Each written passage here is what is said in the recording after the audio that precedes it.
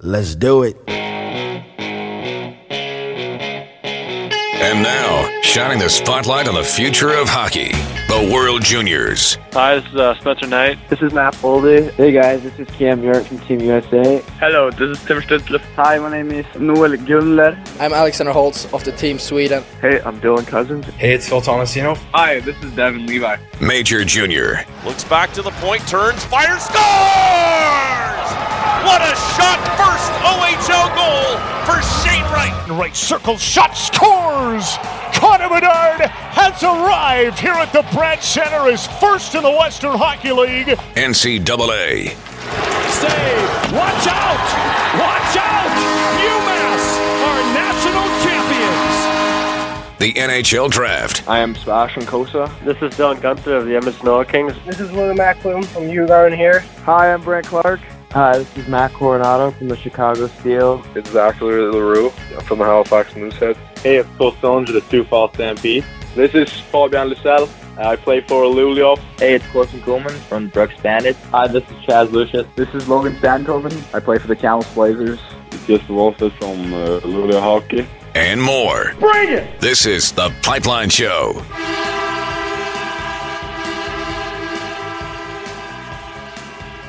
Former Gatineau Olympique hits career game 1,000 in the NHL.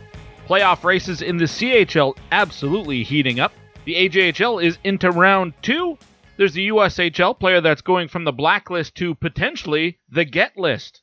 And it's championship weekend in the NCAA. Lots to get to. Welcome to the Pipeline Show, everybody. My name is Guy Flaming. Excited to have you on board this week as we get set for what will be a slightly shorter show than was anticipated. I'll explain in a moment. The program brought to you by Wilhauk Beef Jerky. It's Alberta's best beef jerky because you can't win friends with salad. And I like to say the world is made up of two people. Those who agree that Wilhauk Beef Jerky is the best beef jerky on the planet, and those who haven't tried Wilhauk Beef Jerky. 2 locations, Leduc, Spruce Grove, both obviously here in Alberta, right outside of Edmonton. But if you are in Western Canada, you don't have to make the drive in. Any order, any size, anywhere in Western Canada, they will ship it to you. Vacuum sealed, fresh on delivery, and absolutely delicious. WilhaukBeefJerky.com. Let's get right to it. And listen, this is a junior and college hockey show, but I'm going to spin this as a former Gatineau Olympique, Claude Giroux, plays Game 1,000 with the Philadelphia Flyers. Speculation rampant that, he's not joining them on their next road trip. So it looks like his career as a Flyer is coming to an end. Sounds like the Florida Panthers, the leading candidate to add him. As I'm speaking with you right now, that's the rumor. By the time you're listening to this, that may have already happened. But Florida, Colorado also still in the mix, according to media reports. I am a longtime Flyers fan. It's a sad day for me. Claude Giroux he's been my favorite player for the Flyers for the last 15 years. When I think of the Flyers right now, I think of Claude Giroux. It's much like the atmosphere around the game on Thursday when he was playing and the celebration that was going on. It seemed to me that it was very reminiscent of here in Edmonton with Ryan Smith, career Oiler who was a fan favorite, and then that came to an end. A little bit different because I think everybody's expecting Giroux to get traded. Whereas with Ryan Smith, everybody was hoping they would find a way to re-sign him. That didn't happen, then they traded him. And that didn't go over very well. So it wasn't something that I don't think either team or either side was hoping for in the case of Ryan Smith. With Claude Giroux, it seems like everybody has kind of come to the realization it's going to happen. Let's celebrate the 1,000 games, and then we'll separate and move on. But sad day for Philadelphia Flyer fans. Let's get to the CHL, the top 10 coming out this week. The Edmonton Oil Kings still number 1. Will that change? Because they just lost to the Saskatoon Blades on Wednesday night. The number 2 team in the CHL top 10 are the Hamilton Bulldogs, but they also lost. So will there be a change or not? The Winnipeg Ice, who are ranked number 3, they've been clicking along. The Oil Kings, they had won 14 in a row and then lost to Saskatoon. Winnipeg has, I believe, 7 wins in a row now. They still have 4 games in hand, but they're back a few points from the Oil Kings in the WHL standings. 4 points back in the standings, but 4 games in hand. Going by winning percentage, Winnipeg has overtaken Edmonton again.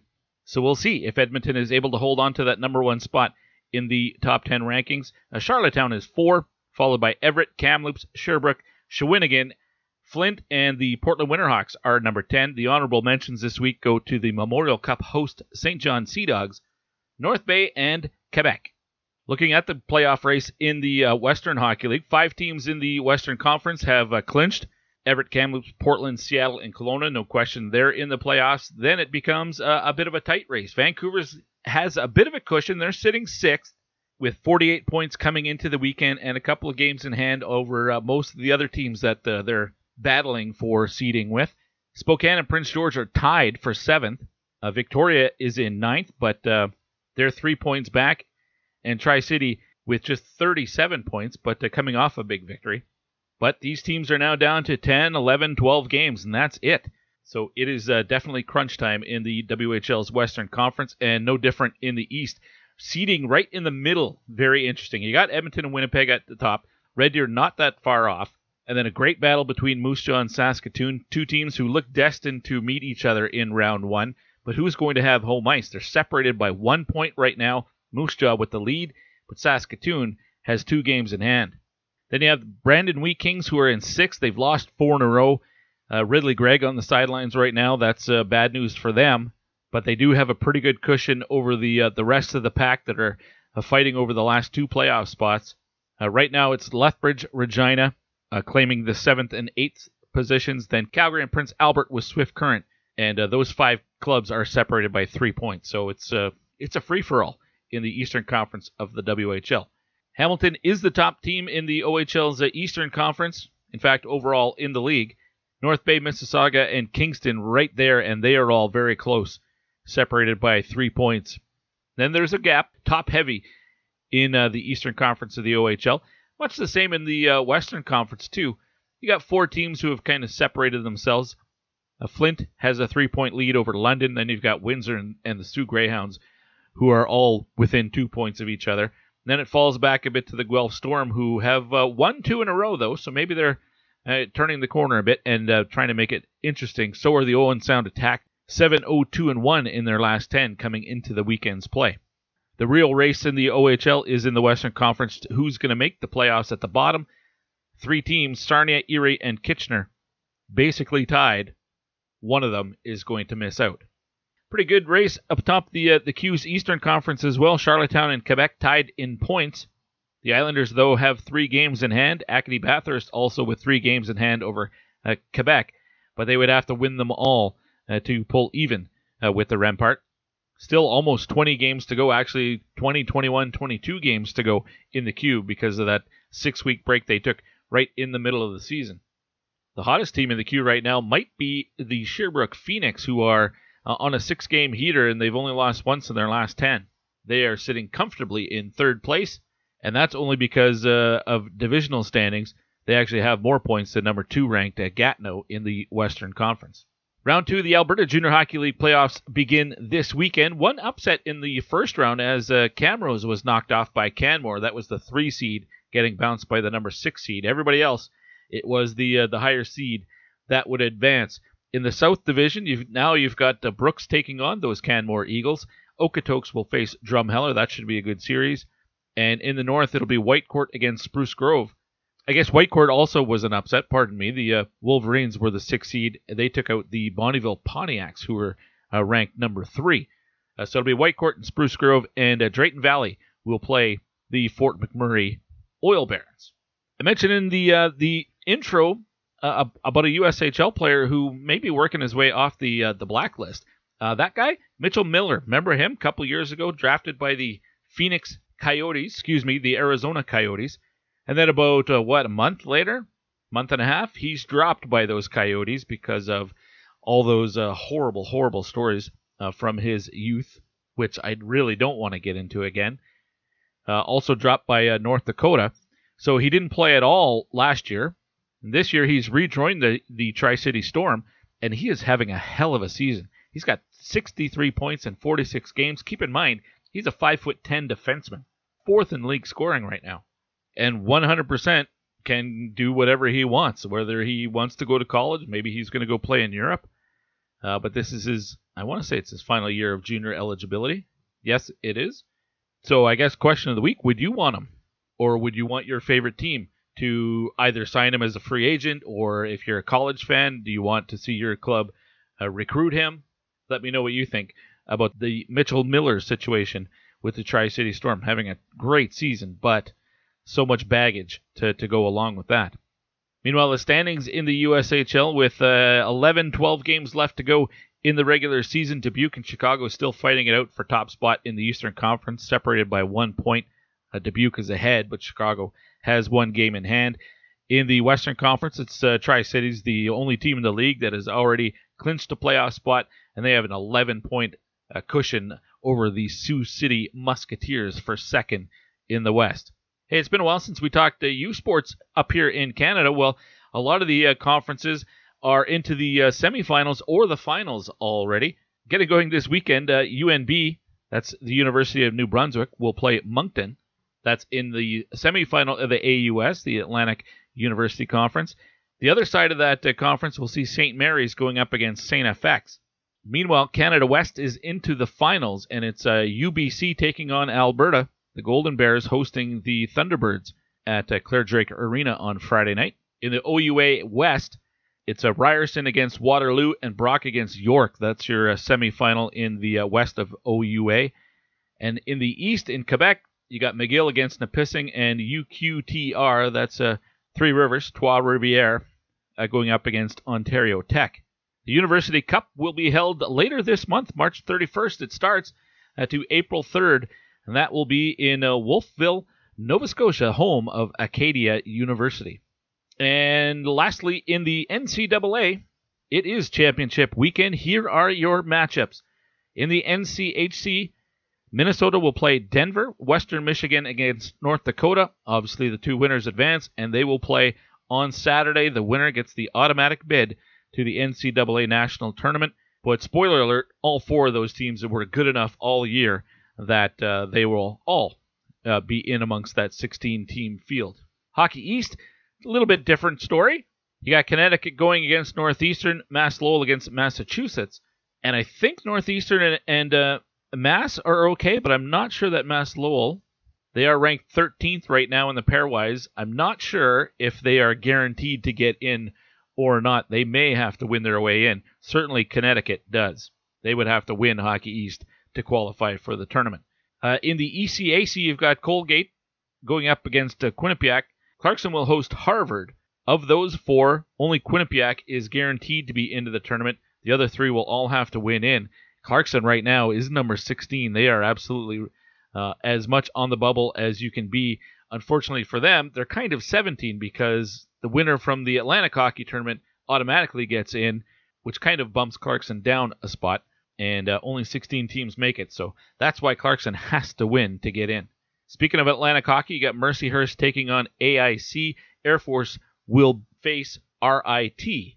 And the last two conferences, they are into the finals, so it all comes down to Michigan and Minnesota in the Big Ten, and Minnesota State against Bemidji State for the CCHA crown. And Michigan and Minnesota definitely will be in the tournament. They're both top 5 teams, and Minnesota State is in as well. They are currently ranked number 1. Last bit of college hockey news. It's almost official that Lindenwood ready to go Division I for this coming season. Augustana, the other club that is already announced, but that's not until the following year, so in 2023. But Lindenwood, which is just around St. Louis, they are ready to make the jump to Division I. They just won the ACHA Club Hockey National Championship. Rick Zombo is the head coach there, former NHLer. We expect that he will be the head coach as the team goes NCAA Division I. All guests of the Pipeline Show join me, courtesy the Troubled Monk Hotline. Craft beverages worth sharing. The brew house located right in Red Deer, Alberta, where you can go in and get exclusive taproom beverages. They also got the fridges. You can make your own 6-pack, one of this, one of that, one of this one. Or you can place your order online as well and pick up from 3 different locations in 3 different cities. In Red Deer, you would order online and pick up right at the taproom. In Edmonton, you would go to the Bountiful Farmers Market, and in Calgary, at the Calgary Farmers Market. All the details you can find at troubledmonk.com/shop. Big banner right at the top of the page that will give you all the details. Here's what we have coming up on the show this week. Adam Wodon from College Hockey News will set the stage for the championship weekend. We just ran through the matchups. We'll pick the expert's brain on what he's expecting to unfold this weekend. Also talked a little bit about the Lindenwood situation. From there, Ty Nelson of the North Bay Battalion will join me. He is off to the CHL Top Prospect game here shortly. He plays for the Battalion, who are having a fantastic year. Ty Nelson, the first overall pick in the OHL Priority Selection in 2020, didn't play at all last year, and having one hell of a season this year as a 17-year-old rookie. In fact, he turns 18 later this month. Have to ask yourself, how good is he going to be next year if he's this good after missing a season? And from there, we'll keep the 2022 draft spotlight turned on. We'll go to the Ethel Murray College of Notre Dame, and that is in Wilcox, Saskatchewan.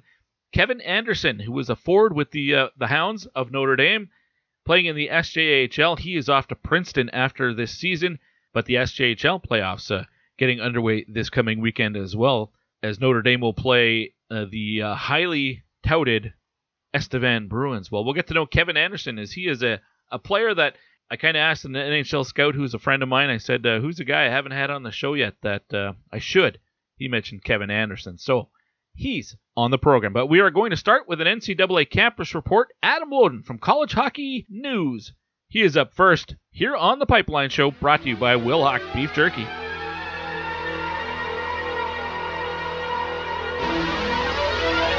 Got the puck now in the corner. He and Louis Rail do battle. A pair of number 6s toward the front now. A nice play, they score. What a pretty goal by Brendan Brisson, and it's 2-1 Michigan.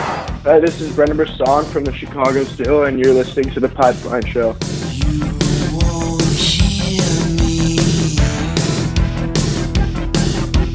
but you'll feel me. Nothing compares to the smile on a child's face after their wish has been granted. The Rainbow Society of Alberta is dedicated to granting wishes throughout the province to children who have been diagnosed with a life-threatening or severe chronic medical illness. And you can help too. View the wishes, refer a child, and donate at rainbowsociety.ab.ca or get involved as a volunteer. Having a wish come true fills a child's heart with hope and happiness. Visit rainbowsociety.ab.ca today.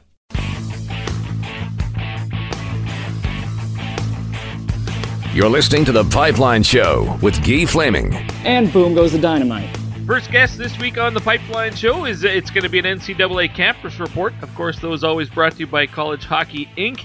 And my guest is from College Hockey News. That, of course, is Adam Wodon. Adam, welcome back to The Pipeline Show. How are things? Oh, things are good, my friend. And as I just mentioned to you off air, I moved to Denver recently, so it has been exciting, to say the least. Like you said, see some NCHC hockey up close and personal. But I will be missing Lake Placid for the first time since 1994.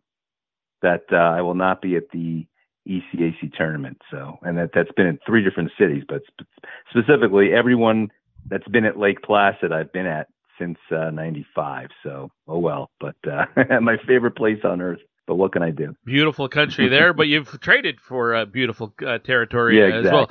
As long as that John Denver wasn't full of shit, like they said in Dumb and Dumber. Right, exactly. No, he was not. He was not.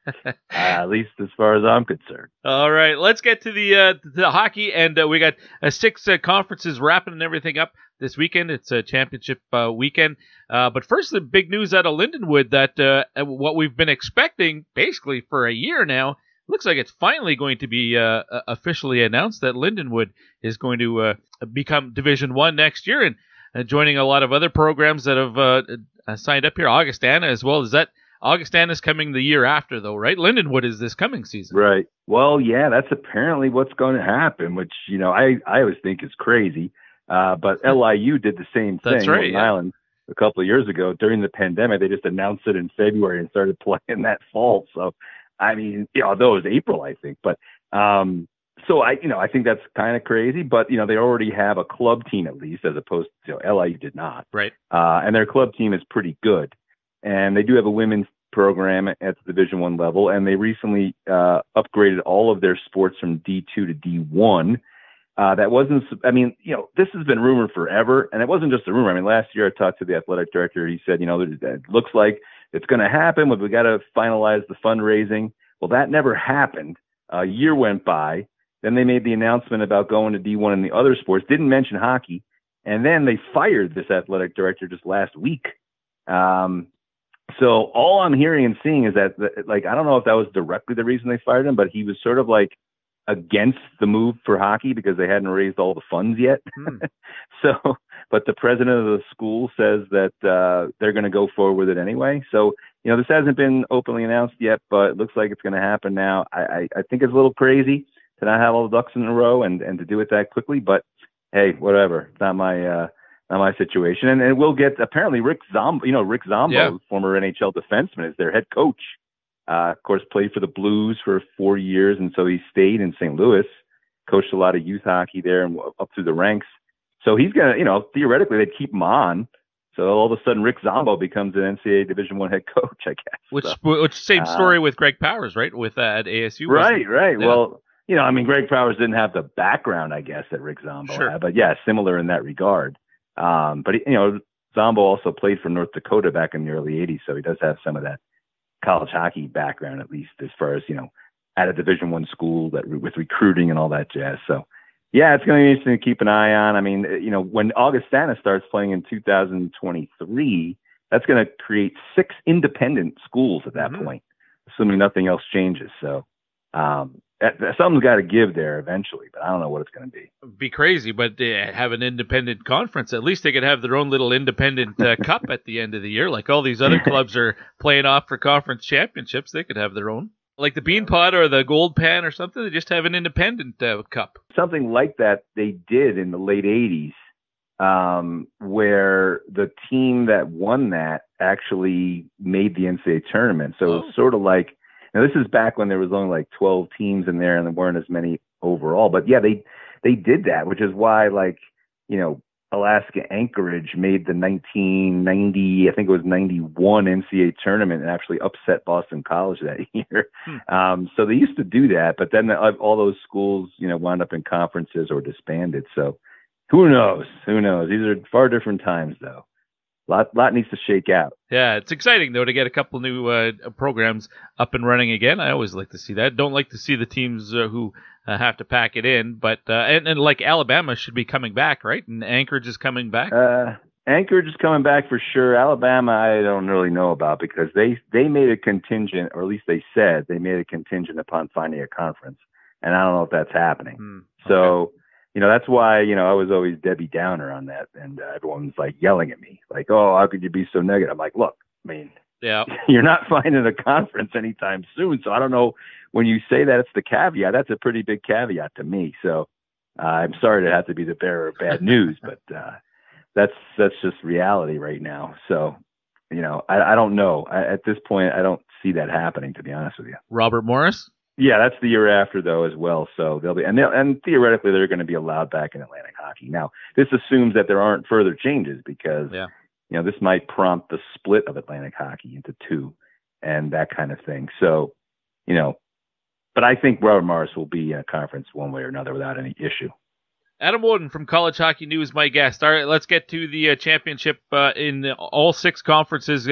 We'll finish up this weekend. I guess now that you're in Colorado, we start with the NCHC. You got Denver and Minnesota, Duluth, North Dakota against Western Michigan. All 4 of these clubs should qualify regardless of what happens this weekend for the NCAA tournament. So really nothing on the line except conference bragging rights, which obviously is pretty important as well. Who do you like to come out of this? Yeah. I mean, there's a little bit, is Minnesota, Duluth going to be a 2 or a 3 seed? Is Denver going to hold on to their 1 seed? I mean, the little things like that. I mean, it won't make a big impact in terms of their national chances. But, I get to see Denver up close and personal nowadays. And even before I did, I liked them a lot.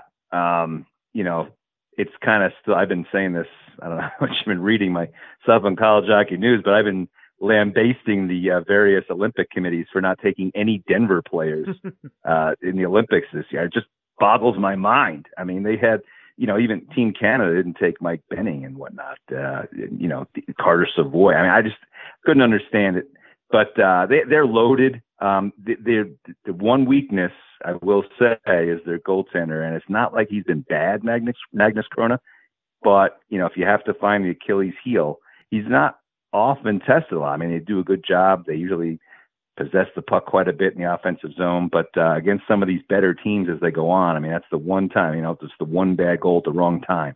So, you look at his numbers, he's fine, but I think that's if you just have to find one weak spot, that's it for them. But they're pretty solid up and down. So, but it's hard to handicap these things because when you talk about 4 really good teams that are all like in the top 10 of the pairwise, yeah, you're talking about like Denver might have a 28% chance of winning and everyone else a 23%. It's just who knows? You know what I mean? But North Dakota, obviously they've been, again, it's splitting hairs, but they're very talented, obviously, but they've had some injuries, guys in and out of the lineup, some inconsistency. Again, their goaltender, Zach Driscoll, at times hasn't been good, but now lately he has been good.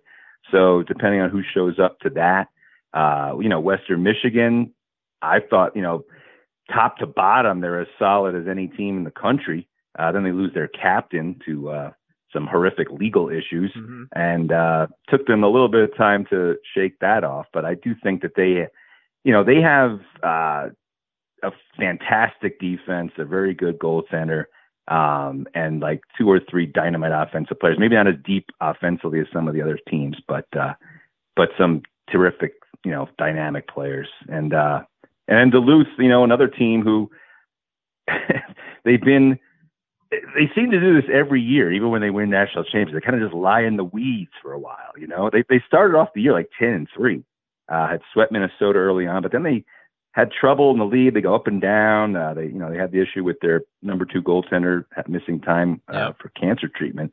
And then all of a sudden last weekend in the playoffs, they win 2 road games in a row. First time all year they've done that. First time they swept 2 games in regulation in a row in a weekend since late October. And here they are again. So nothing would surprise me as far as they're concerned. They're playing in St. Paul, Minnesota, which isn't home for anybody. Is there home ice advantage at all? I know North Dakota fans travel so well. It's closest to Duluth, but is there an advantage for anybody? Yeah, I don't think that it really will play into it. I do think that, North Dakota will bring a swarm of people, but it's such a big building and stuff. And like you said, enough Duluth fans as well will be there that it's not like it'll be 18,000 North Dakota fans. You know what I mean? It's going to be tempered a little bit. So yeah, I don't see that being much of an advantage for anyone. All right, let's skip over to Hockey East. And this is a conference that really intrigues me because basically all of these teams are kind of on the bubble. The only way to guarantee they're going to get in is to win. Maybe Massachusetts, because I think in the pairwise, what are they, 11th or something right now? So they're at the high end of that bubble, but things could work out so that they could actually still miss. But so there's a lot of intrigue and a lot of extra on the line here. It's not just about conference championship. It is about the national championship as well. Yeah, it's definitely been goofy. I mean, ever since UMass got swept at the end of the regular season by Boston College, it dropped them down to 11 or 12, depending on, the day in the pairwise. And that's the highest rated Hockey East team. I mean, it is conceivable that only one Hockey East team makes the NCAA tournament, which has never happened in the history of Hockey East, going back to when it started in 1985. So, yeah, I mean, they're all 11, 13, 14, and Connecticut's 19. So, 3 teams could get in or 1 team could get in. Right. And it's all going to come down to what happens in, some of the other conferences as well. But it's, the East was definitely down this year, but, they're all pretty good, and they all have things about them that could, lend itself to being good in the national tournament. As far as this, conference, again, it's like the NCHC, but, instead of all the teams being the top 9, they're all between, 11 and 19. So, but it's the same kind of thing where it's all so close. And who's to say? UConn, I thought, kind of ruined a chance for themselves to really make a run at an at-large bid. And it looked like they were, some people said they were choking, but they were also missing some key players and a bad time for their 2 top scorers to kind of go into an offensive slump. But they broke out of that against BU in the quarterfinal game and, really kind of boosted their morale. The first ever time that this program's going to be in Boston for the semifinal. So, but you just look at it. Northeastern's got Devin Levi. That's a wild card there. Yep. They also have some young forwards that have emerged as being very strong and gotten stronger and stronger as the years gone on. So if they can score goals, I mean, it's very tough to beat them with Levi there. But UMass has the experience. Matt Murray, their goaltender experience. I know they lost guys from last year's championship team, but they still have plenty there. Lowell is just sort of this mystery team that always finds a way to win somehow, even though no one's ever heard of any of their players. So once again, throw them in the hat, and we'll see what happens. Lowell's won the conference tournament 3 times under Norm Bazan going back to 2012, and Northeastern's won it a couple times. UMass won it last year. So, yeah, I mean, again, split hairs there. Who's to say? If I had to pick one, I want to say Connecticut. I'd love to see that happen, but I'm going with Northeastern and Devin Levi. Okay, Connecticut would be the worst case scenario for those other 3. That would push all of them down at least one more spot. So right. That would be interesting. Josh Lupina missed a lot of this season. I'm not sure what the situation there was, but since he's returned, the Minutemen have been. Seems like they've really found their way here down the stretch. He's a key guy for them. Yeah, no, I mean, no doubt about it. Yeah, he missed time with an injury. He was out a while. He comes back. He had the 2 goals against Providence in the quarterfinal game. He had come back. He missed really more so early in the year, but ever since he came, he's been fine. I mean, he certainly wasn't the issue. Like I said, UMass has been very good. It's really that weekend against BC that was kind of a mystery where they lost the 2 games, but Lupina is a steady force, and Bobby Trevino, obviously, and they're fine. They're fine, but they're not perfect. And hockey, I guess, was down in general. You look at UMass's non-league games; they got swept by Minnesota State at home when they were raising their banner to start the year, and then they lost 2 games at Michigan. Not a big shame in that, but still, I mean, they haven't really beaten a non-league top team this year, so we'll see. All right, let's go to Lake Placid. That's the ECAC tournament. Quinnipiac is going to take on Colgate. I did take the Raiders to upset Cornell last weekend, so I'm happy that I got one right at least. I'm not happy about that. But sorry. Clarkson and Harvard are the other game. I see Quinnipiac and Clarkson meeting in the final here, but how do you size up the matchups in the ECAC? Colgate got through because their goaltender Mitch Benson just stood on his head. Yep. I mean, especially in Game 3, the shots were 37-14, and they won the game. It was 1-0 most of the game, and Cornell was just all over them, could not score. And then a block shot at the blue line, finally bounced the right way for Colgate, led to a breakaway, and it's 2-0. So, Quinnipiac should be able to handle them, but if Mitch Benson plays like that, I mean, God only knows. I mean, Quinnipiac's going to do to Colgate what Cornell did. And if they can finish a couple of them, they'll be fine. So, but you never know. I mean, last year St. Lawrence beat Quinnipiac in that ECAC final. So there you go. But I never like to make anything absolute this time of year. Yep. Clarkson, Harvard, I mean, it's an intriguing game. Clarkson, it looks like from all the numbers I've crunched, even though they're currently 16 in the pairwise, they have to win the tournament in order to get in the NCAAs. That's just because if they don't, that means that, at best they'd go 1-1, which wouldn't be enough to leap over Ohio State. So, they really shot themselves in the foot when they went out to Arizona State 2 games this year and lost both. If they'd just gotten one tie out of that, they'd be in good shape. But ever since then, they've been on a huge run, notwithstanding a loss at Cornell, but again, no shame in that. Union tested them in the quarterfinals. Harvard has so much talent. It's hard to tell sometimes whether they're going to be able to harness it all. I mean, that's always been the story with them, but even more so coming off the 1 year without playing. If you notice that 3 of the 4 teams here played last season. That's right. Harvard's the only one that didn't.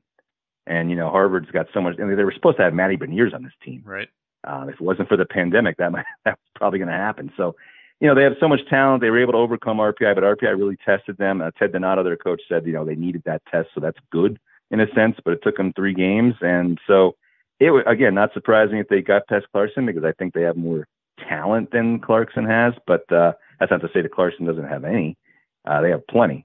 But, the one thing Clarkson's always lacked at this time of year, I've felt, is a power play quarterback type of guy. And these days, everyone seems to have that dynamic defenseman. If not one, there's then 2. Right. That's just the trend in hockey, especially in college hockey, and every good team has a couple of them. But Clarkson's, that's the one thing where they haven't gotten over the hump in the NCAAs and in the ECAC postseason in the last few years. So I'm not sure that guy is there still. So I'd say that's their only Achilles heel. But I do like their team. I mean, they're very deep, and I like their coaching staff. So. Well, speaking of that, liking coaching staffs, in Atlantic hockey, you've got AIC against Mercyhurst and RIT taking on Air Force. And if it was based on coaches, I don't know how you cheer against Frank Serratori with Air Force.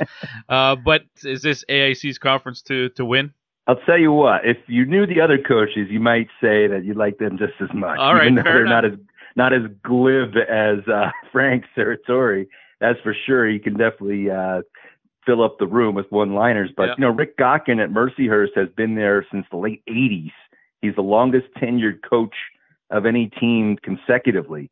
Jerry Urich has been coaching longer, but Rick Gockin at one school consecutively, and a really good guy. But, all 4 of these teams have made the NCAAs before. I was kind of hoping there'd be a couple teams in there that hadn't, to kind of spice things up a little bit. But Army got bumped off by Air Force, and Sacred Heart got bumped off by RIT. So, you have all 4 of those teams have made it before. So I don't have any my heart is not necessarily in it one way or the other. I do think American International is just far and away the best team. Again, Atlantic hockey would surprise me if they didn't get through. And it would almost be a shame if they didn't get another chance at the NCAA tournament. But, I'm sure somebody will give them a tough game at least, and we'll see what happens. It doesn't seem that long ago RIT was in the Frozen Four. Yeah, well, that was 12 years ago, believe it or not. But oh my gosh. I don't know. It depends on your definition of not long ago. But yeah. Man, it goes by quick.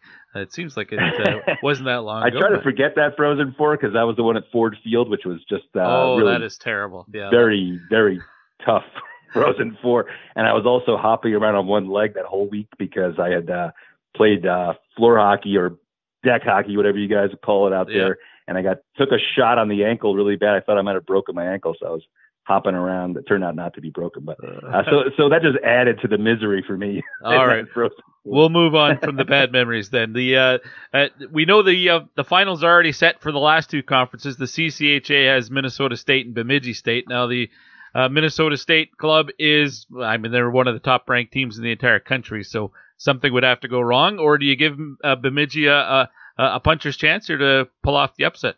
I don't give them much of a chance. I mean, of all of the, it's funny. I say this, right, and that's going to be the one that's the upset. But, you look at the scores this year. They played 2 games at Bemidji, 5-1, 5-1. 2 games at Mankato, 5-1, 5-1. Yeah. So Minnesota State has outscored them 20-4 in the 4 meetings this year. I don't expect that to change. I mean, Northern Michigan, I thought would give them a game. Like last year, Northern Michigan beat Minnesota State in the semis, and Northern Michigan has a kind of an intriguing team to me. They have shown they can win games. They beat BU twice this year, and they just annihilated them 8-1. So, they're a juggernaut. Let's call a spade, so to speak, and say they don't get tested as much in the CCHA. I know everyone, CCHA people hate me for saying that, but I mean, it's just relatively speaking. I know there's tough teams, tough games, but it's they don't get tested as often. But even their non-league games, they've beaten UMass twice. They split with St. Cloud State. They beat Minnesota Duluth twice. Beat Arizona State twice. So it's amazing what Mike Hastings has done there. Again with sort of not the cream of the crop recruits. Certainly guys who develop under him become NHL players, but not blue chippers when they come in. We all know about Nathan Smith, obviously. The 3rd round pick is probably about as high as it gets there. for what they have, an Olympian this year and whatnot. But it's just they're just so deep, so tough, so well coached. I know I haven't even mentioned Dryden McKay. Yep. The all-time leader in shutouts now. So yeah, very tough road to hoe there for Bemidji State, I would say. Out of all the conference, if I had to be the betting man, that's the one I would put my money on the most. Probably wouldn't get very good odds though. All right, last and certainly not least, maybe the marquee matchup of the weekend: Minnesota, the Golden Gophers taking on the Wolverines from Michigan, and they split the season series. This might be a coin flip. How do you see this? Boy, what do you say about this? I mean, this is like, if you're a general hockey fan who's not really an NCAA fan necessarily hardcore, and you're just like an NHL fan, this is like the game for you. Yeah. There's just so many future NHL players. Now, this doesn't necessarily always translate, as you and I know, to necessarily winning national championships. Sure. But as far as like a marquee game that, could be on prime time, this is it.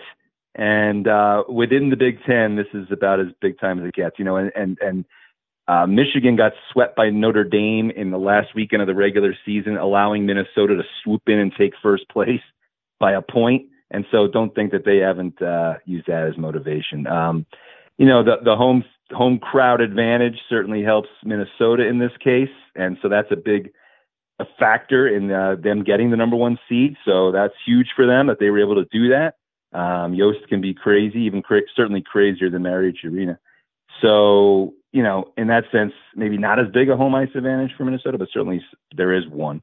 And I mean, that might be where the difference is. But Michigan proved last weekend when it finally did beat Notre Dame in the fifth time's a charm that it can play any style and win, because they played a very physical and tough defensive game to completely neutralized Notre Dame. And of course they got the big goals when they needed it.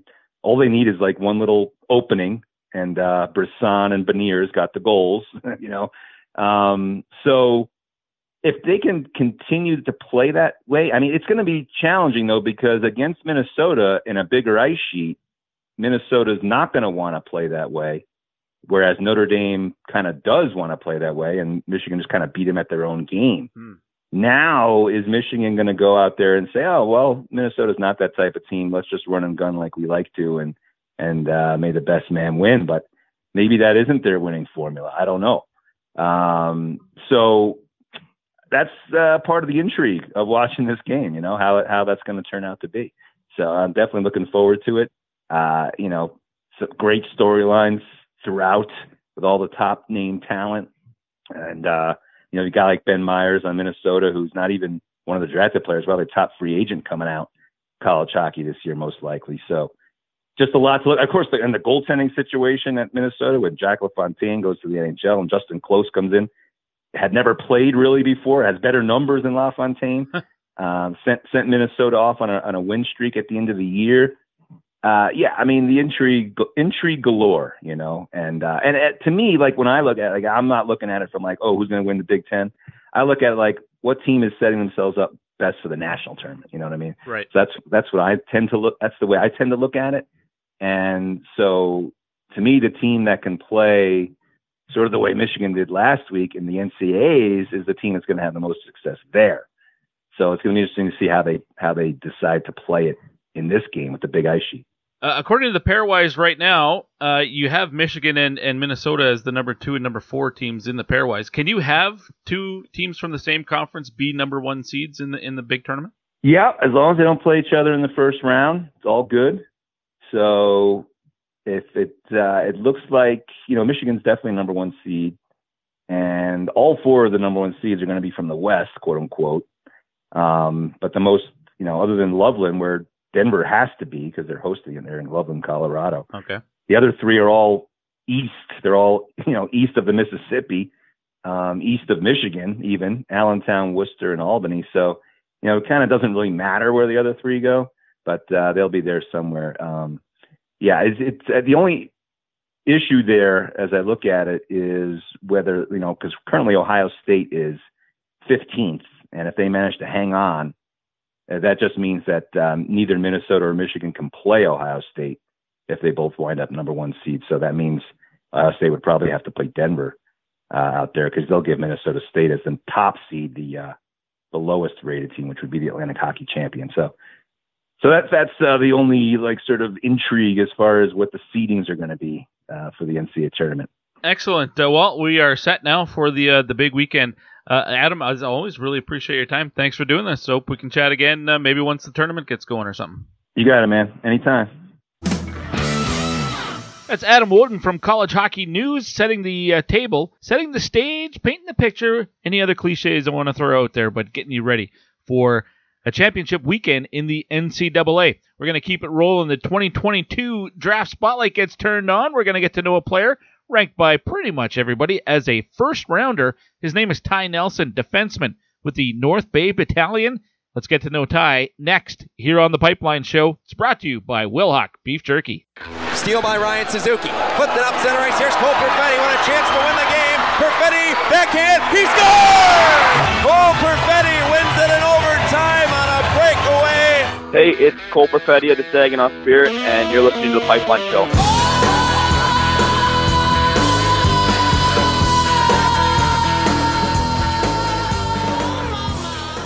There's a lot of people with disabilities that can't just go out and find a job. So we set out to create a business to fill those needs, one stick at a time. The Store Next Door Gift Shop is a Yarmouth-based manufacturer and retail outlet store. So we make great ideas that any of our employees come up with, and we reuse and recycle as much as possible. Our most popular item is probably our hockey furniture. We take broken hockey sticks and turn them into different products. We go through a lot of hockey sticks, a whole lot. Considering that it's only been a year and we're shipping internationally, I think that that's been a huge success. Most people's reactions are, wow, you do this here? We don't accept can't here. Everyone here learns in different ways, but we want to give everybody every opportunity to find exactly what works for them. There's nothing better than when a customer buys something and then one of our employees say, I made that. They have meaningful lives and build things they can be proud of and get a paycheck for it. I'm Amy Acker, and we change lives one job at a time. You're listening to The Pipeline Show with Guy Flaming. Yes! That's awesome!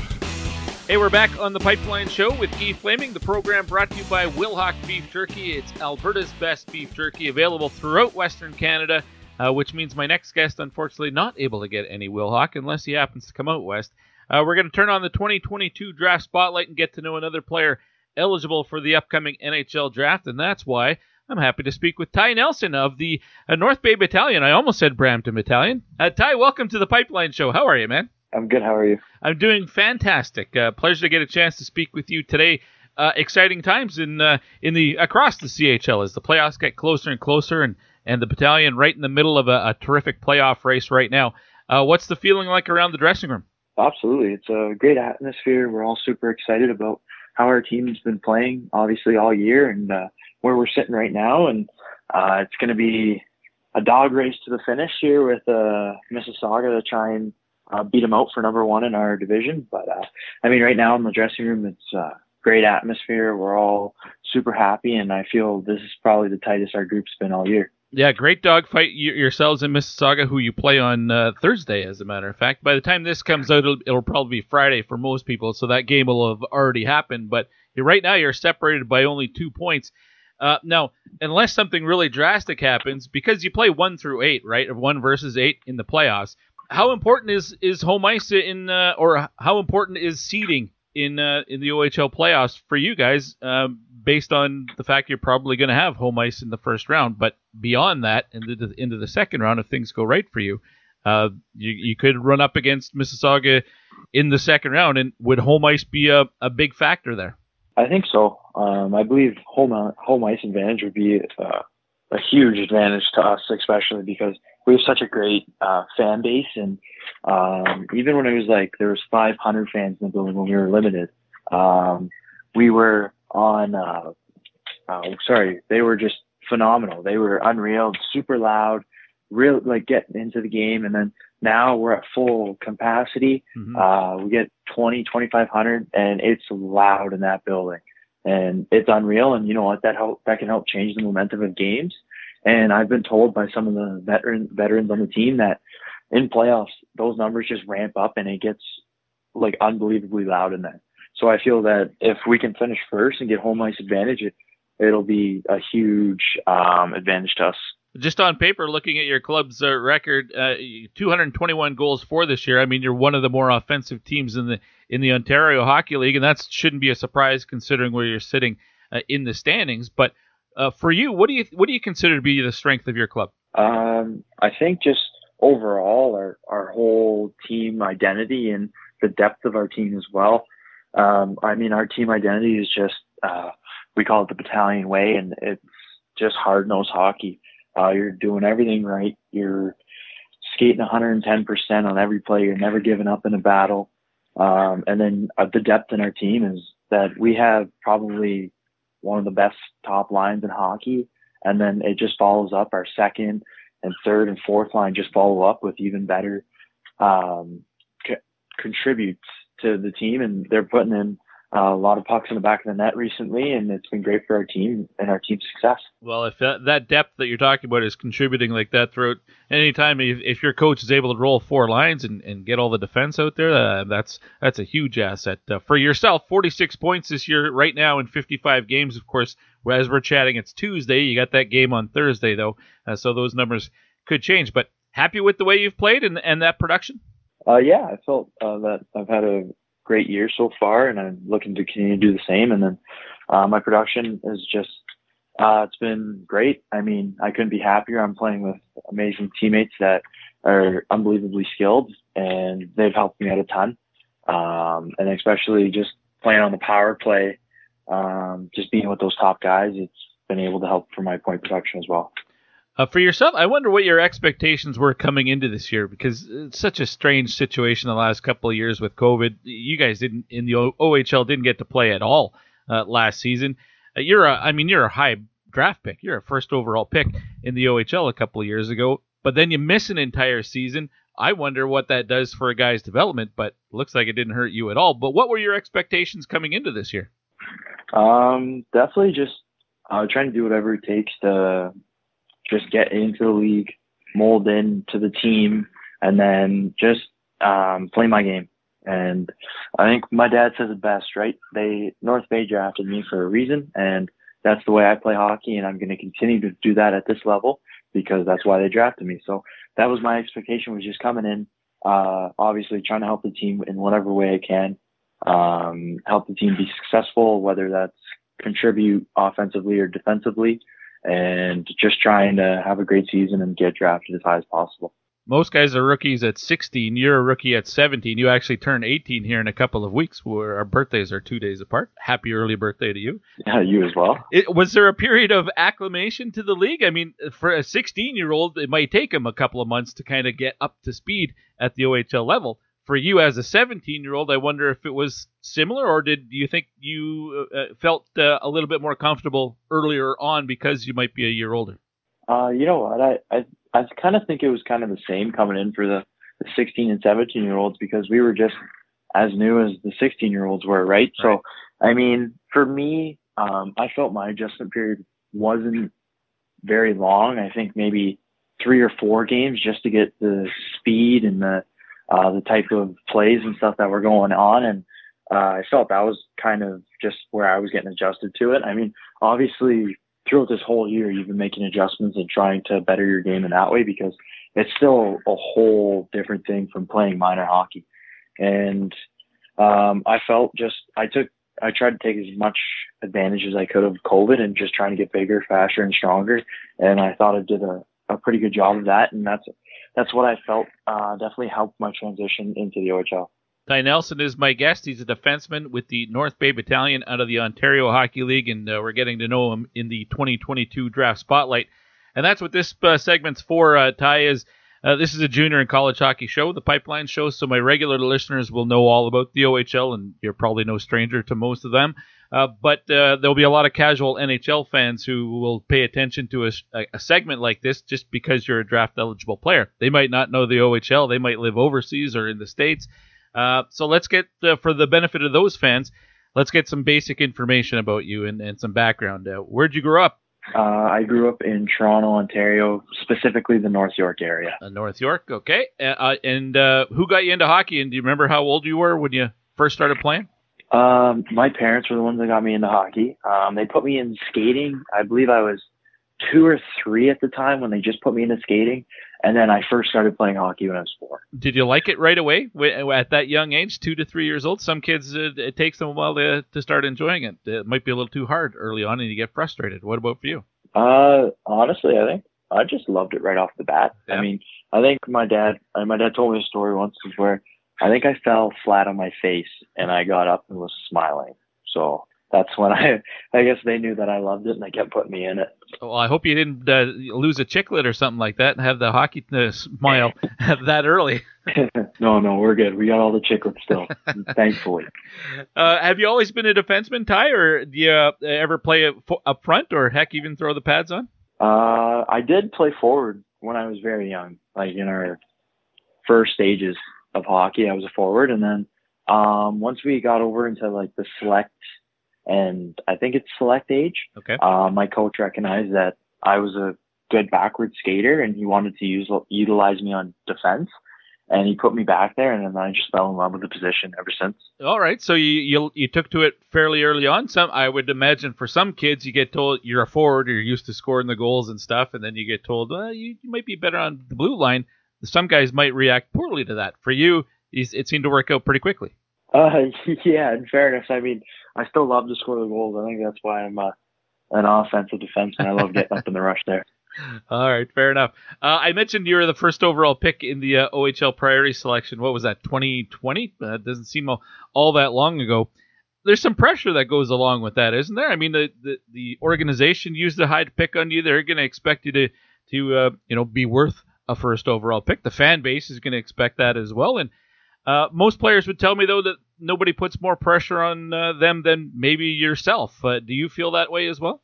I mean, at the beginning of the year, I definitely felt there was some pressure, like you said, with me being the first overall pick. But, I mean, I kind of just use that as fuel to the fire, right? Like, I'm not a guy that will go into a big game and I'll be nervous and I'll feel like the pressure on how I have to play. And I'm just going to go into it like it's every other game. And that's how I feel I've taken the role as being the first overall selection. And then even now, I don't feel there's any pressure because the fan base has been nothing but great to me. The organization's been nothing but great to me. And honestly, I just felt that they've done a great job in helping me even relieve that pressure. They're just being so kind and caring towards me as well. The sheet I'm looking at says 5'10" and 195, but just under 200 pounds. Is that accurate, up to date? Yeah, I'm 5'10" and about $190 now. $190. So is that, did you try to slim down a little bit, but you're a little bit lighter? Was that by design? I think it kind of just came naturally through the season, just playing and practicing so much. Every season I tend to lose probably about 5 to 7 pounds. So that's something that just comes naturally. Okay. Have you stopped growing vertically, or do you think 5'10" is where you top out? You know what? I hope not. I'm still hoping I got a few inches left in me. I think I got it. I think, I'm manifesting it. I'm going to keep trying to grow. So that's what I'm hoping for. Okay. Listen, 5'10", 195 or 190-ish pounds. The image I have in my head is a guy like Ryan Ellis, who's an offensive guy and having a lot of success in the NHL and was a star at the Ontario Hockey League level. Not a tall guy, but not easy to push off the puck. And I think you're about 15 pounds heavier than he is. So you might not be the biggest guy out there, but I'm sensing that you're winning a lot of puck battles because you're not an easy guy to move around. Yeah, actually, that's funny you say that. I like to say I model my game after Ryan Ellis as well. Well, for those who haven't had a chance to watch you play, and I'm in that department because I haven't been able to watch the battalion this season, can you give us a bit of a self-scouting report? How would you describe yourself as a player for those who haven't seen you or maybe haven't seen Ryan Ellis either? Yeah, I'd like to say I'm a two-way defenseman. I love to play in the offensive zone. Love to quarterback the power play. And then also, I love playing in the D zone. I mean, being that shutdown defenseman when needed.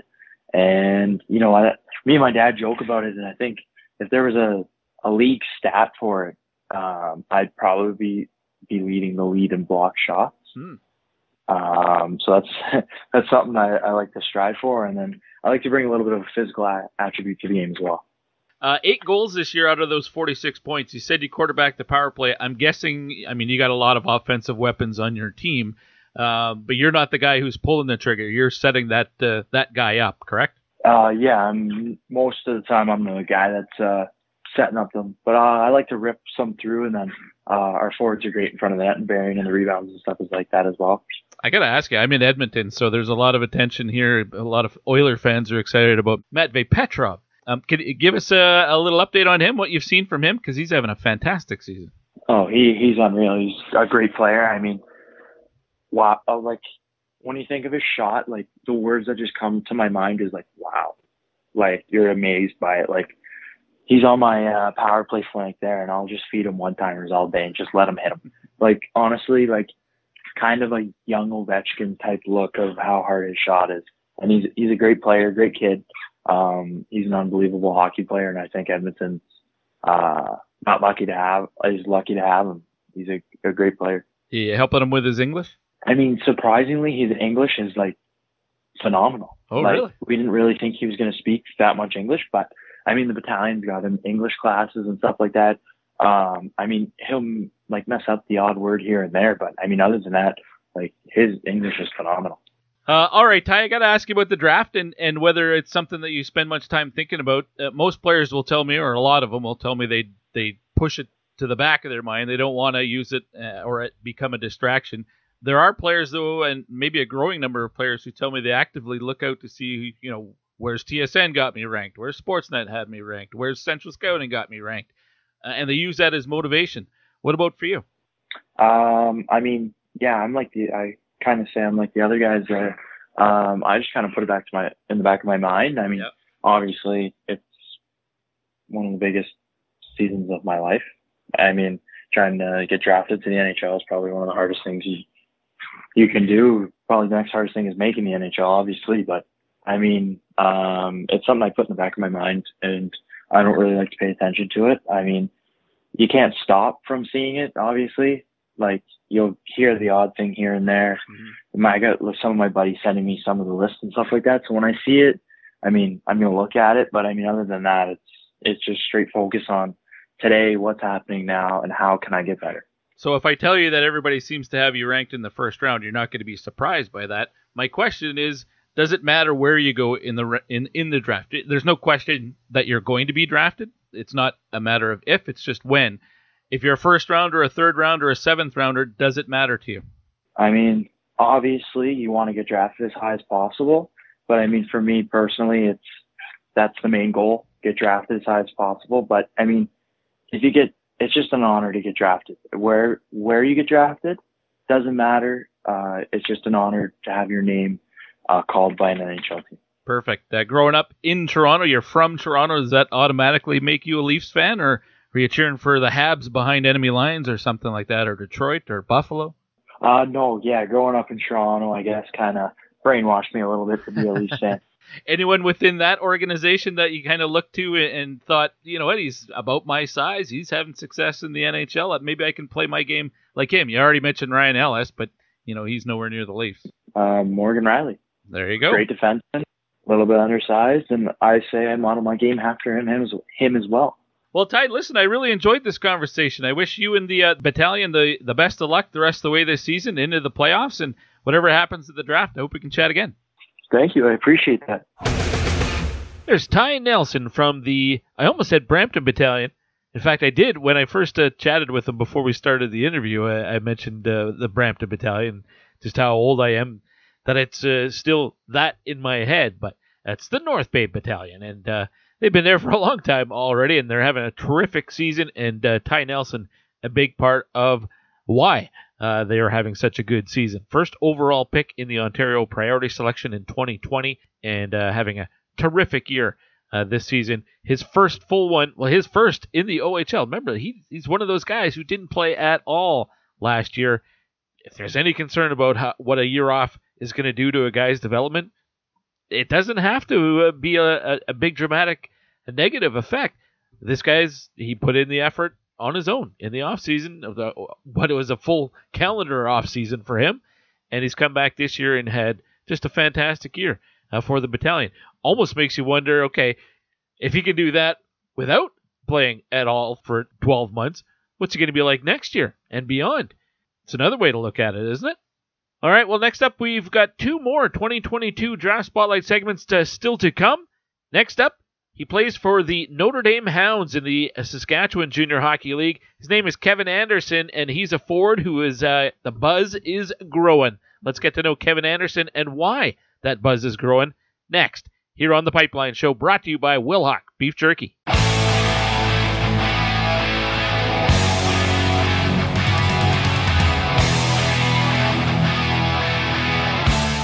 Here comes Jaden Schwartz, pulls the trigger, can't save the chance, he scores! What a finish! Yeah, this kid's just special. Jaden Schwartz is just a special, special player. Hi, this is Jaden Schwartz from Colorado College. You're listening to The Pipeline Show. You know I thought you were so naive, but you were running the game on me. 'Cause baby, it's all for your lies, lies, lies. 5-time Alberta Junior Hockey League champions, the Spruce Grove Saints, are back and welcoming fans to the Grant Fuhrer Arena for the 2021-22 season. A community-minded Junior A hockey organization offering affordable family entertainment. Tickets to big league hockey at affordable family rates range from $9 to $15, with free parking and some of the best food and drink specials in town. For more information on tickets and how you can become a partner, go to sprucegrovesaints.ca. You're listening to The Pipeline Show with Guy Flaming. Now that is a man who has eaten a lot of beef. Back on The Pipeline Show with Guy Flaming. The Pipeline Show is brought to you by Wilhauk Beef Jerky. That's Alberta's best beef jerky. 2 locations, one in Leduc, one in Spruce Grove. But if you can't make the drive in and you're in Western Canada, well, you're in luck. They will ship it to you. Any order, any size, anywhere in Western Canada. Just go to wilhaukbeefjerky.com. Continuing on with the 2022 Draft Spotlight segments this week, we get to know another player eligible for the upcoming NHL Draft. And for this one, we're going to the SJHL, the Saskatchewan Junior Hockey League. Playoffs get going this coming weekend. And one of the teams involved are the Notre Dame Hounds from Wilcox, Saskatchewan. And my guest is a member of the Hounds, Kevin Anderson. Kevin, welcome to the program. How are you? Good, how are you? I'm doing fantastic, but I'm not getting set for the playoffs. I'm not draft eligible, so let's talk about you. You're a little bit more interesting than I am. Tell me about this season for you and the Hounds. Obviously, you're playoff bound, so a level of success there. But how would you describe the season as a whole? Yeah, it's been up and down for sure, but got off to a slow start, and we were able to pull it together towards the end and make the playoffs. And you know, it's a huge accomplishment for the team, I think, and I'm really happy for the guys. So I'm excited to see what we can do down the stretch. Getting pushed down the stretch like that, do you think that, kind of in a way, been playing playoff hockey for the last few weeks? Does that get you better prepared for the when it gets for real this weekend? Yeah, 100%. I think the last kind of month we've been pushing for those last few playoff spots, and we've been ready for a while now. So coming into Estevan, it's going to be a challenge, but I think all the guys are excited and we're ready to go. Definitely a challenge. The Estevan Bruins top team in the SJHL this year. You guys are separated by, about 35 points. So you're definitely the underdogs going into it. But what was the season series like between your two clubs? Did you get a victory against them? Yeah, we were able to pull out one, and they had a few big wins there against us. But we got one, so we know it's possible. And in the playoffs, it's a whole new season, so nothing else matters. And we're ready to go to work. We don't want to reveal too much strategy going into the series, but, if you guys are going to have success, what do you need to do? Yeah, we need to limit our mistakes, and, we all got to play at our best and be willing to sacrifice for the guy next to us. And, we've been working on a lot of stuff in practice that it's going to be able to, help us the best we can. But at the end of the day, it's going to be hard work beating talent. So, we're going to see what we can do. A fantastic season for you as an individual, Kevin. 79 points in 58 games. 30 of those points were goals. I have to think you're pretty happy with the way you played this year. Yeah, it was a good year for me, and I'm happy with how it went. But none of that comes without my teammates, and they really helped me out through the year. And I'm happy that I got rewarded. But it's also good to see a lot of the other guys in the team getting some benefits from that too. Did your line mates change a lot throughout the season, or did you play with the same couple of guys pretty much the whole year? I pretty much played with the same right winger, Connor Nolan, most of the year. He was, he was really solid. He was a good playmaker, and he was able to put a lot of pucks in the net for me. And then my left wing kind of cycled throughout the year. But yeah, it was about 4 or 5 players that I played with, and I'm really happy that we got to stay together and kind of build some chemistry. And coming down into playoffs, it's going to be huge for us to score some goals, and we'll see what we can do. All right, Kevin Anderson is my guest. Plays for the Hounds of Notre Dame in Wilcox, Saskatchewan, in the Saskatchewan Junior Hockey League, getting set for the playoffs coming up this weekend. Kevin, I was telling you before we started that this is going to be a profile on you. Basically, this segment is meant for casual NHL fans. This is the Pipeline Show is a junior and college hockey show, so my regular listeners will be familiar with Junior A hockey in Canada, but there'll be a lot of casual NHL fans that'll listen to a segment like this simply because you're a draft-eligible player, and they might not know anything about Junior A hockey in Canada. They might be from the States or from Europe. So for the benefit of those people who don't know anything about you, maybe let's start at the beginning. Where did you grow up? So I actually grew up in Tisdale, Saskatchewan. I lived there till I was about 10, and started playing hockey early there. And then, I think close to 10, I moved to Regina, and I've been living there ever since. Okay. Who got you into hockey, and do you remember how old you were when you first started playing?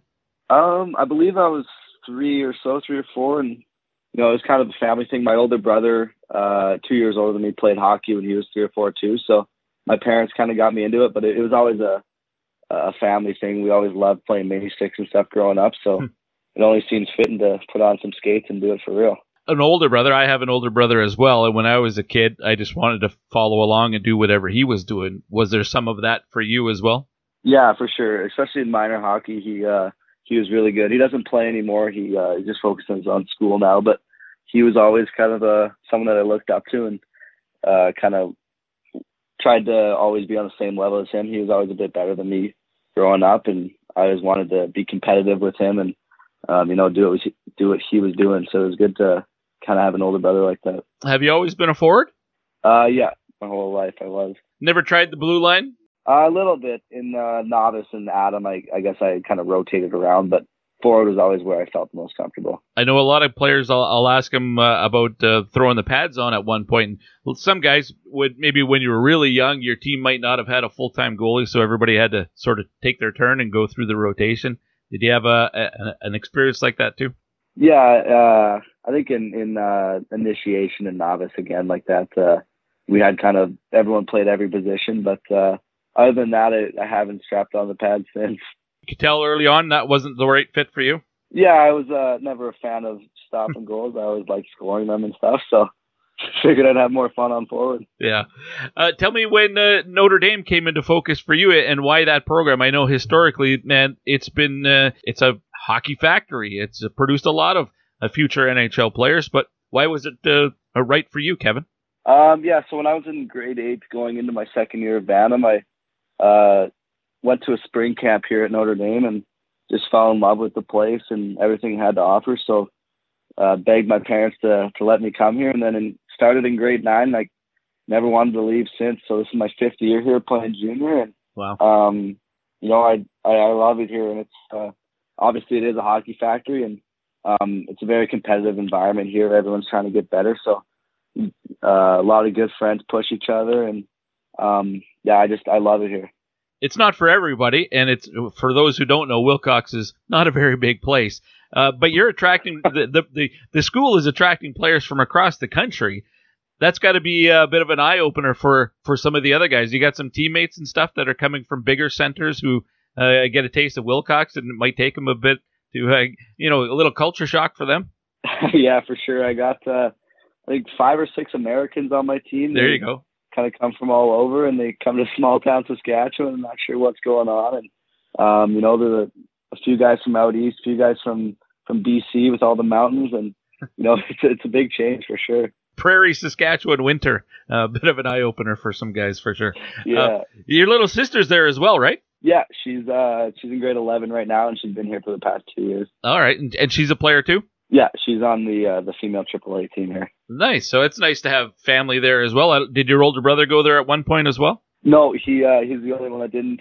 He opted out and decided to just pursue his other goals. But me and my sister, we made the choice to come here, and I know she loves it here, and I do too. Another choice you've made, the last I've heard at least, is Princeton is your NCAA option that you're going with. Correct me if I'm wrong, that's not next year, but the year after?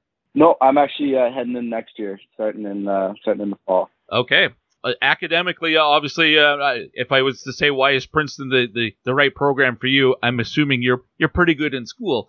From a hockey perspective, why is that the right fit? It was kind of the best of both worlds. I think they have a really good hockey program, and they're up and coming. And I think we can really build in the future. And getting a mix of NCAA hockey while one of the best educations in the world is kind of a no-brainer, I thought, for me. So I'm excited to get that going. You've been drafted by the Kootenay Ice in the WHL, the Green Bay Gamblers in the USHL, so you had options to go elsewhere, but you're just comfortable at Notre Dame, and you get to go to Princeton next year. Were those tempting, though, either Kootenay or Green Bay? I guess Kootenay now in Winnipeg. Yeah, for sure. It was obviously a tough decision to make, and I'm glad with the route I went, but again, I think the WHL and the USHL would have been awesome, and I felt it was best for my development to stay at Notre Dame and, have everything I need here, and then see what we can do in the SJHL, and then head on to the NCAA. Well, stepping right into college next year, it's going to be a big jump. Did you consider, you could go to the USHL and maintain your eligibility. Obviously, you can't if you go play for the Winnipeg Ice, but was that ever a consideration? Oh, let's play 1 year a junior and just have one step up from the SJHL and then go to Princeton and join the Tigers? Or do you feel like you can step right in and play a big role and be a contributor and not have a big period of time where you have to get acclimated to what's probably a pretty big jump up?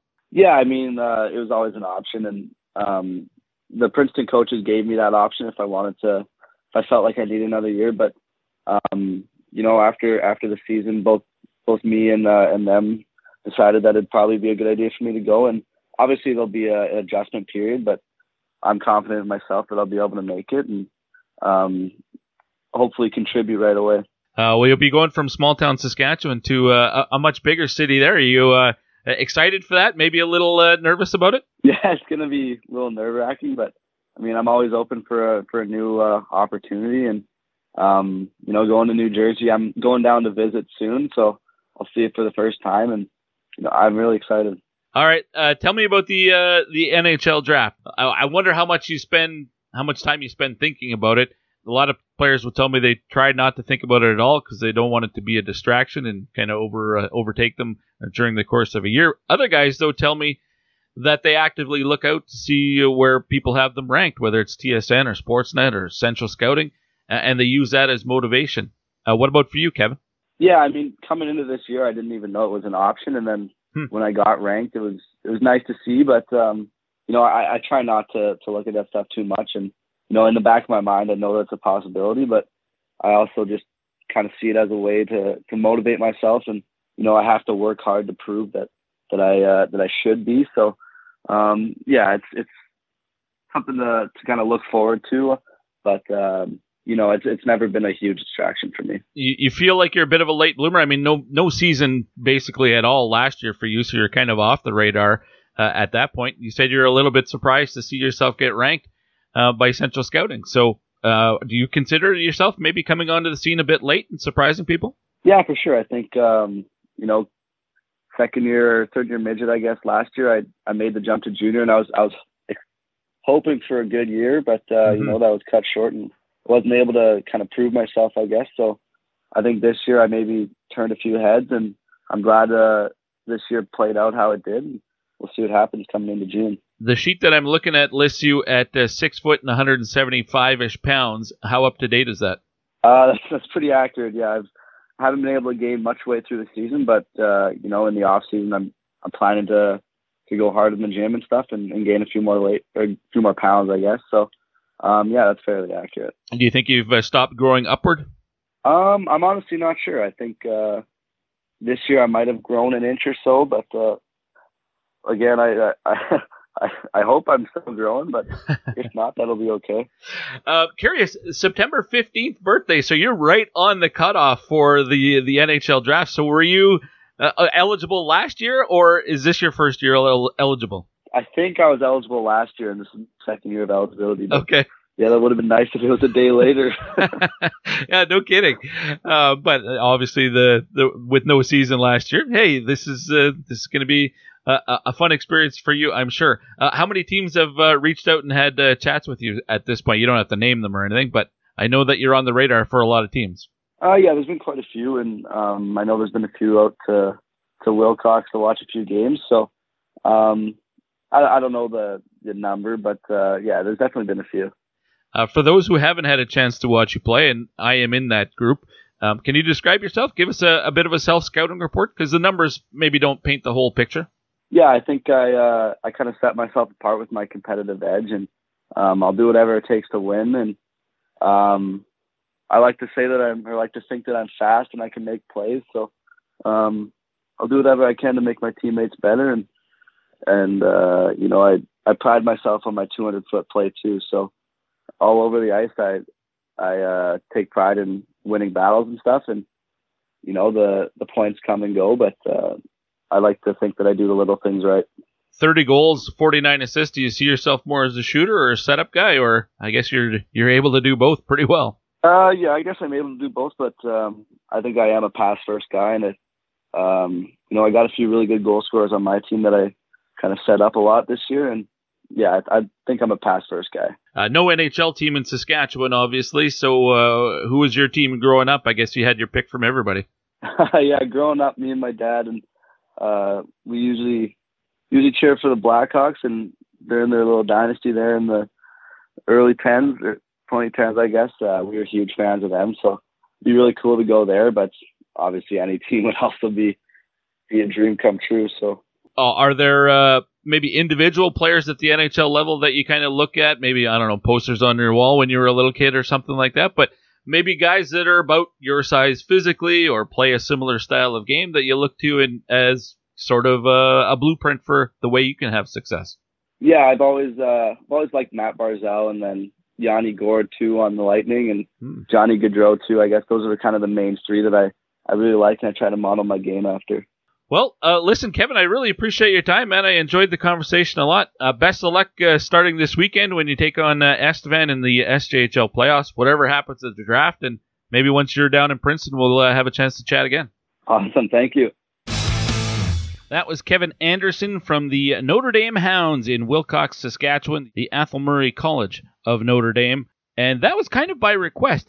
I'd been chatting recently with a friend of mine who was an NHL scout, and just picking his brain, I said, who haven't I got on the show yet this year that's maybe kind of on the edge of the radar, sort of somebody bubbling under the surface, might not be getting a whole lot of media attention, but is definitely on the radar for scouts.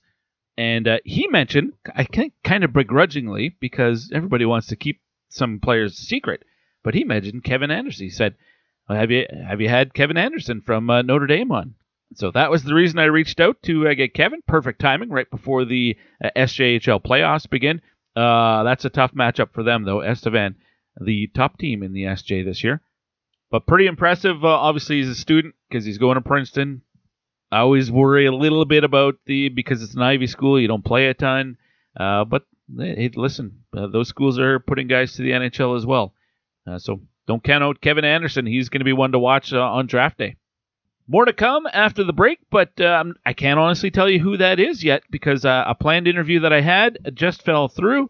So I'm calling an audible at the line. What's up next? You'll find out as we come back. This is The Pipeline Show with Guy Flaming, brought to you by Wilhock Beef Jerky. Back off to the near side. It comes for Winters. Down low, takes the return. Winters, cross ring, shot, goal! Ingram again. Hey, this is Adam Ingram from the Youngstown Phantoms, and this is The Pipeline Show.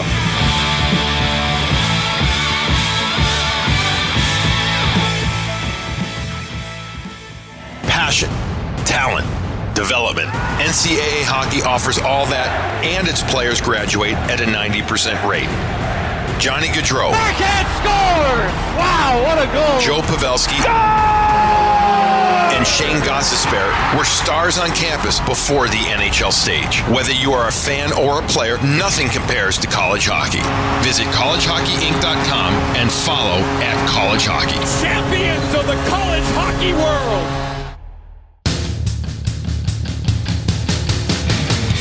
You're listening to The Pipeline Show with Guy Flaming.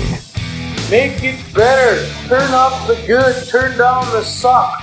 Hey, we're back on The Pipeline Show for one final segment for this week's episode. And for this one, reminder, The Pipeline Show brought to you by Wilhauk Beef Jerky. Go to wilhaukbeefjerky.com.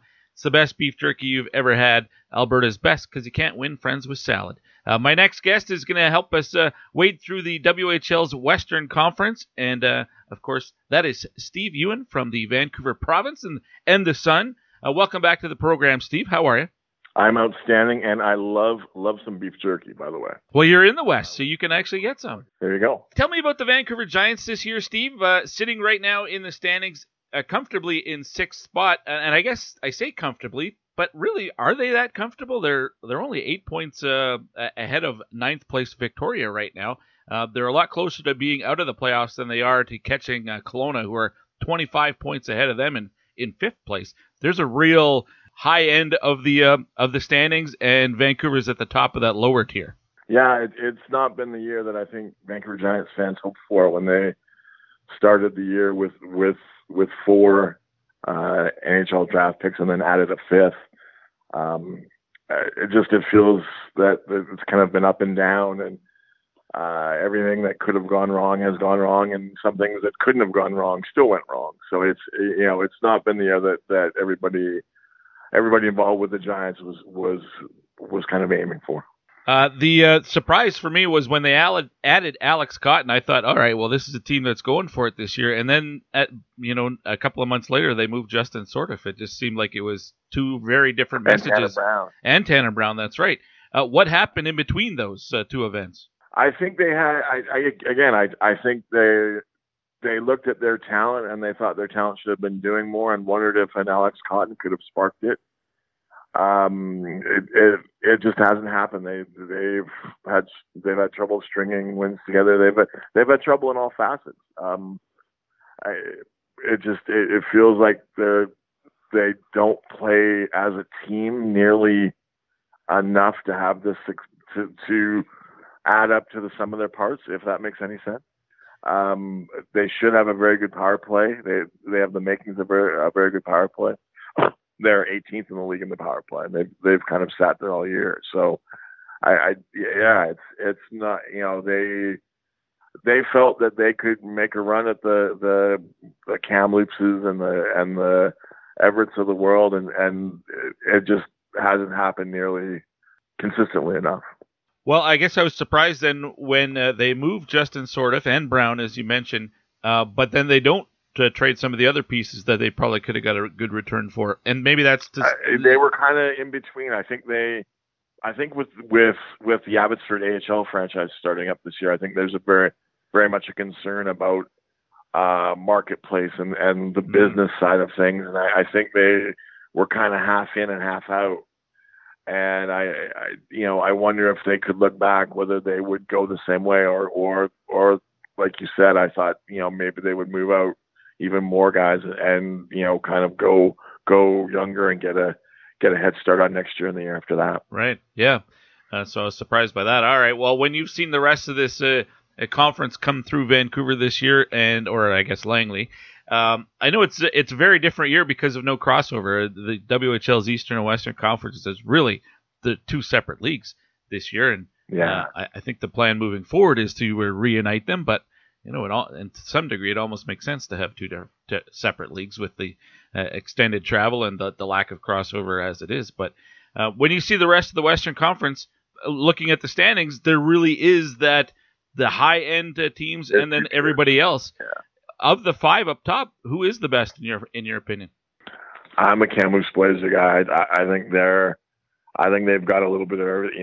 They're strong in goal. They've got 5 or 6 guys in the back that get the puck up the ice, and then they've got goal scorers. I think they're going to be there. if I was putting money down, that would be the team I would put the cash down on. I mean, again, Everett is Everett. Everett is as solid a franchise as there is in this league, and in terms of year in, year out. Mm-hmm. I just think Kamloops might have a little bit more firepower. Is Dylan Garand back next year, in your opinion? He's been so good. I can't see him coming back. I can't see them looking at that as the Rangers. I can't see them looking at that as a positive. Yeah. Having more to give. Do they get the Mem Cup? Maybe that changes something. Yeah. I think that's interesting. That they've got a nice group moving forward. So. Absolutely. Yeah, that's where I was going. I mean, they're going to lose obviously their 3 overage guys from this year, so Luke Toporowski won't be back, and a couple of guys off the back end in Schmiemann and Pearson. But with Garand, I guess probably not coming back. Let's just say, I'm not sure if he's signed yet or not by the Rangers. If he is, he's probably not coming back. But this is a team that is really good right now, but probably even better next season. Unless something bizarre, Stankoven makes Dallas or something, unless something I kind of, that we're not thinking of right away. They did a nice job of adding at the deadline without, really risking any kind of future assets. They have set themselves up nicely for this year, and kind of going forward as well. The Kelowna Rockets just hanging around, and I wasn't sure what to expect from them this year, but they are just keeping pace with the clubs above them and are in that upper echelon group in the Western Conference. Do you see enough from them? They've done a tremendous job. I mean, you think about the assets that they gave up for that playoff run that never happened. Yep. And, you would think they would be on a downturn, and, Coach Mallett's got them playing systems, and I mean, they're a hard team to play against. I think they could jump up and, maybe bite somebody, in terms of that upper group. I think they've done a tremendous job. I didn't expect them to be as good as they are.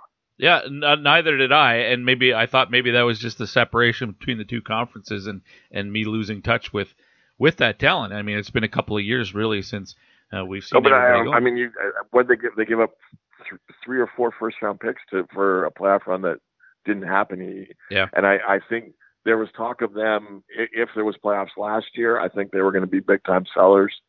Of course, no playoffs last year either. And you would think that a team that had given up so much and gotten nothing back in return would have taken a step back. I expected Vancouver to be where Kelowna is, and I expected Kelowna to be where, close to, where Vancouver is. Yeah, I like the addition of Adam Kidd that they picked up from the Calgary Hitmen as well. I think he was a nice addition for Kelowna, and he seems to have he's more productive in Kelowna than he was in Calgary, so it seems to be a good fit for him. Then you got the good old Portland Winterhawks, who just seem to keep chugging along, and their team. I look at them on paper and I'm like, I have no idea how they're doing it, but they just keep getting it done. How they're doing it is Mike Johnson, right? Yeah. I think, again, they just kind of figured out, and I mean, that's a team that went through the whole ownership change and obviously some changes in terms of the way they run their business, and they keep kind of trucking along and adding Gauthier, the goalie from Prince George, which I think they got at a discount price in terms of a COVID concern trade. I think people worried about that there being no playoffs at some point. A guy that's inspired to really go do something. I think that was great for them. Well, guys like James Stefan, who's I think they listed him. I don't even know if they drafted him.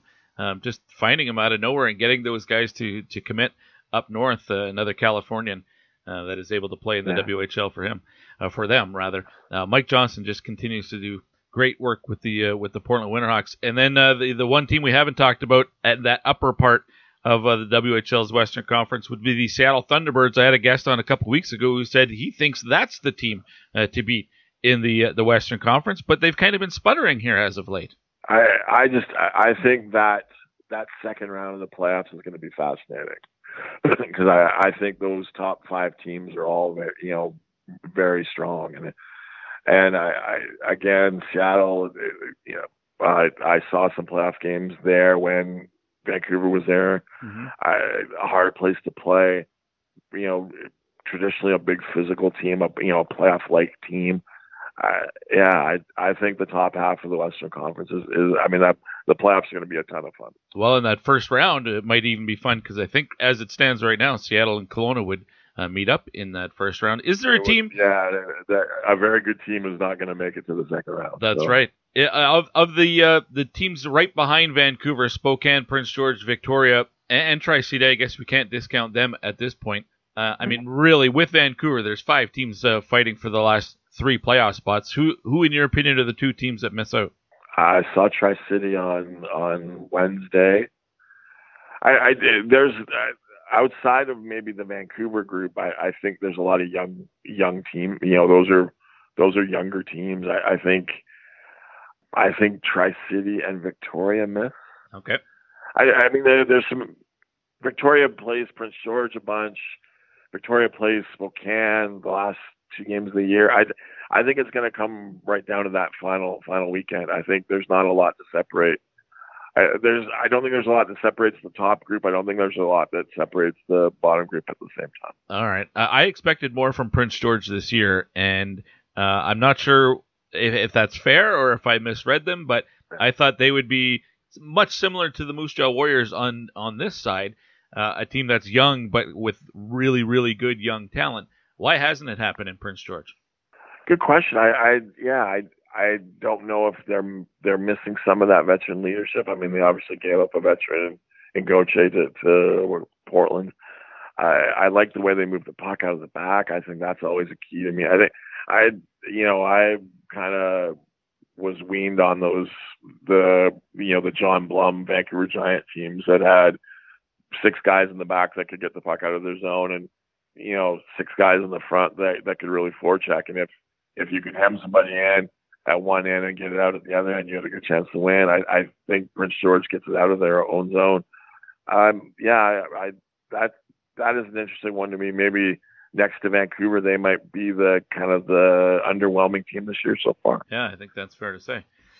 Well, Steve, listen, I really appreciate your time today. Thanks for helping me close out the show at very, very short notice. What do you got coming up in the Vancouver Province or the Sun? We will be, checking out Giants and Everett this weekend. There's a home and home, so I think that's going to be my main focus over the next couple of days. Terrific. Thanks for doing this, pal. Thanks so much, eh? Steve Ewen from the Vancouver Province giving us a preview of what's to come here the rest of the way this regular season, the playoff chase in the standings, and a good preview of some of those upper echelon teams in the Western Conference. Do you agree with him? Is Kamloops the team to beat? A couple of weeks ago, Josh Kreitzer down in Portland said it was the Seattle Thunderbirds who were the team to beat. You tell me. Let me know on Twitter at @TPS_Gee. That will do it for this week's episode. Next week, we'll continue on looking at the 2022 Draft Spotlight segments. We'll have probably a recap of the CHL Top Prospect game, maybe get somebody on who was either at the game or playing in it. Obviously, we'll have NCAA National Championship talk because the conference playoffs all wrap up this weekend. You got Selection Sunday coming up as well. Exciting time of year for all the teams and at all levels of prospect hockey. Quick reminder, if you want to become a patron, go to patreon.com/thepipelineshow. A couple of bucks a month or even less, 10% less than that if you sign up for an annual package. You'll get early access to all the interviews that you hear on a full episode outside of this one with Steve, because I've done that one here on Friday morning and the show coming out just a couple of hours later. Normally, interviews are done Monday, Tuesday, Wednesday, sometimes Thursday, and those are all available to patrons before a full episode is released. Patreon.com/thepipelineshow. Busy weekend here in Edmonton. The Oil Kings in action tonight, taking on the Calgary Hitmen. It is a fan appreciation night, so I'm looking forward to that. Until next week, everybody, get out and watch some junior college hockey if you can. Do it safely, and we will talk about it next week here on The Pipeline Show. Brought to you by Wilhauk Beef Jerky. My name's Keith Flaming. See ya.